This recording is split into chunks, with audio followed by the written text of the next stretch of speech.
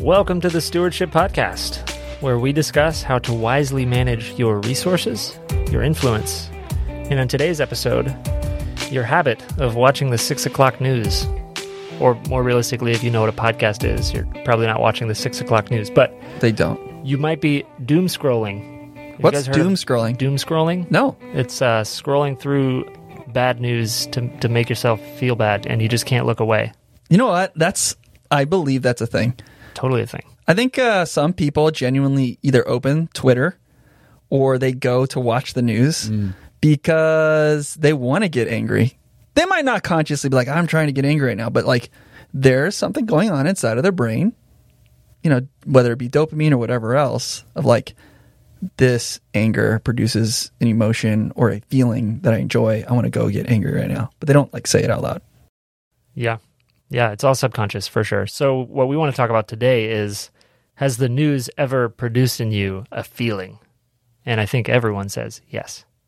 Of course, the news makes me feel things. Usually makes me feel bad. Sometimes it makes me feel good about myself. I don't know. But then how does that feeling, how does that emotion affect your behaviors? Or our decision making. Mm-hmm. Jake, have you ever had a client try to make a major decision with their investments based on something the news said? All the time. Give me an example. Well, we just had the election. Okay. So, so-and-so is going to be president. I need to do something. I'm glad they're coming to me. I appreciate that. Yeah. That means they trust you. Yeah. And it's like, no, you're reading the news, you're seeing things, you're not processing it correctly. Let's think through this. Yeah, the reality that when we've talked about it on previous episodes, but typically a presidential election isn't going to have a major impact on investments over a long period of time. It's one of thousands of inputs that determine the direction of the stock market. Right. Not the only input. I thought the direction of the stock market was up. Yeah, over time. Over time, yeah. But yeah, it's just like you watch certain media outlets, like whether you're a Fox person or a CNN person or whatever, an election is going to be spun one way or the other. Mm-hmm. And I think we just need to know full well, if we want to be good stewards of media, we have to recognize that it's created. They're literally making this media to generate an emotion within me. Because generating that emotion within me makes me come back to it. Mm-hmm. It makes me want to click. It keeps my eyeballs on it, which then generates income for them. Yeah, and their business. They know what they're doing. Yes, their business. They know what they're doing. And not only do they know what they're doing, but they spend a crazy amount of money and they bring in some of the most talented minds, in the world to help them put together words, put together headlines, put together stories that are going to generate these emotions, because that emotion means more clicks and eyeballs, and those clicks and eyeballs then mean more revenue. There you go. More revenue. Yeah, I think it's wise to know that this is a business and it's entertainment. Now, another thing that's important for us to understand with a mindset of media and being a good steward of media is, I think we all know, like we've heard that thing, like, if it bleeds, it leads, and that's what they're trying to do, is they're trying to create these negative things. I would almost go as far to say, like, I don't know if the media cares about you. Can I say that? Like the media, do the media care about you, Jake, as an individual in your family? That's tough. There just like any business, there's good people, right? Okay, yeah. There's good people who are employed in the media, and there's people who don't care, or they just care about an agenda. Yeah. So, yeah, I don't know if the media cares about me and my family. Yeah, they don't know you or your family. Yeah. Maybe they care about society as a whole, and you're a part of that. But you're right, they have an agenda and something that they're trying to do and have a business and generate income at the same time. And understanding those motives need to inform us on how we're going to interpret Like, we shouldn't be making decisions based on those emotions that somebody else is generating in us. Like, somebody else is intentionally putting together this news article, this TV show, this whatever, to generate an emotion. Yeah, and we don't want to vilify media. Right. Because it has a purpose. It serves its purpose. It has a place. But it's important to understand why they do what they do, just to think critically about it. Yeah. Basically. And I think that there's wisdom in looking at media almost as another form of also entertainment. Mm-hmm. That's okay. Like, it's like, if you like the feeling that you're getting from that media and you enjoy it and you can control it, it doesn't create for you these decisions that are poor, fine. Like, you can go do that. The same way I can go to the movie theater and watch, a Captain America. Mm-hmm. But I shouldn't walk out of that movie theater and saying, oh man, call my investment advisor, Jake, I need to invest in some vibranium because Captain America has that in his shield. Like, that's what I need. But nerd. Hey, I know what his shield is made of, and it's awesome. Actually, in the comics, it's a vibranium adamantium alloy. Next level nerd.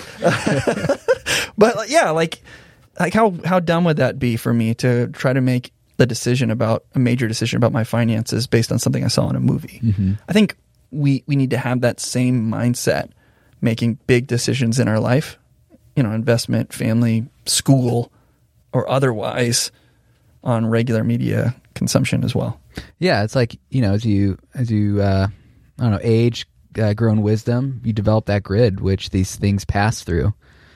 And if it's not developed, it's you're tempted to make just knee-jerk reaction decisions. Yeah. And I want to jump into the how-tos of maybe a proper way that we should filter media, or what that grid should look like.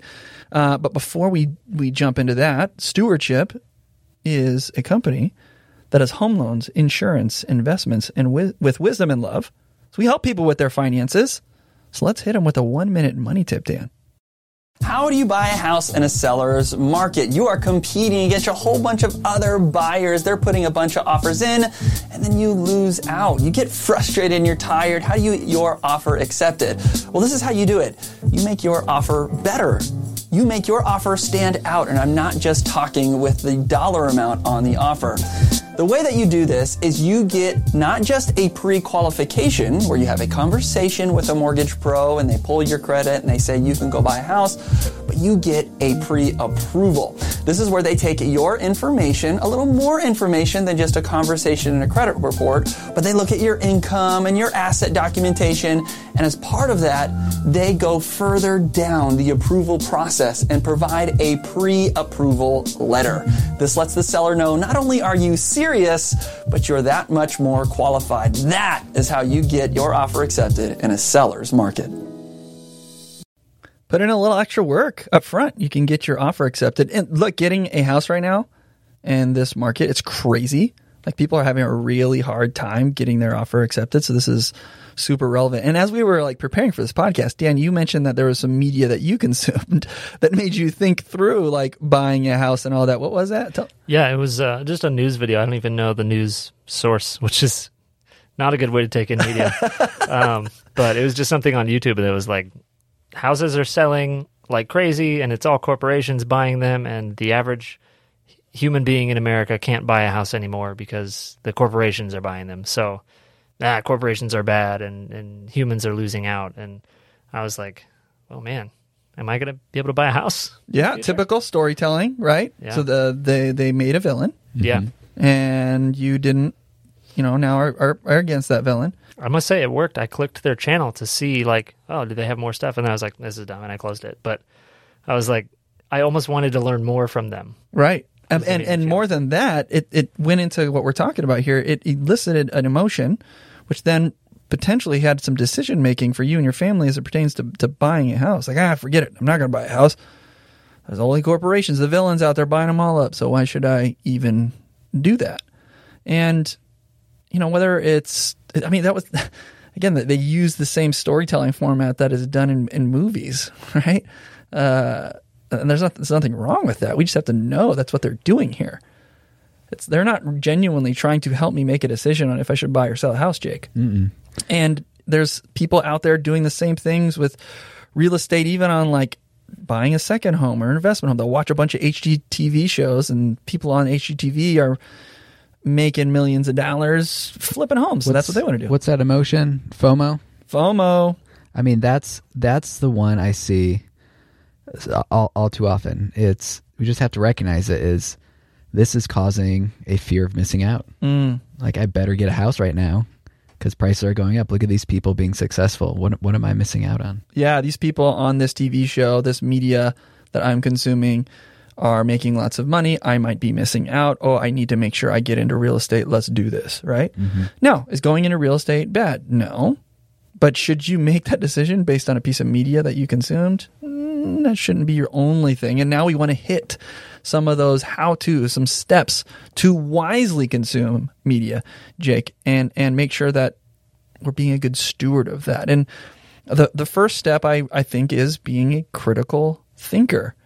Not just critically thinking like, okay, as Dan missed, but what's the source, right? That's important.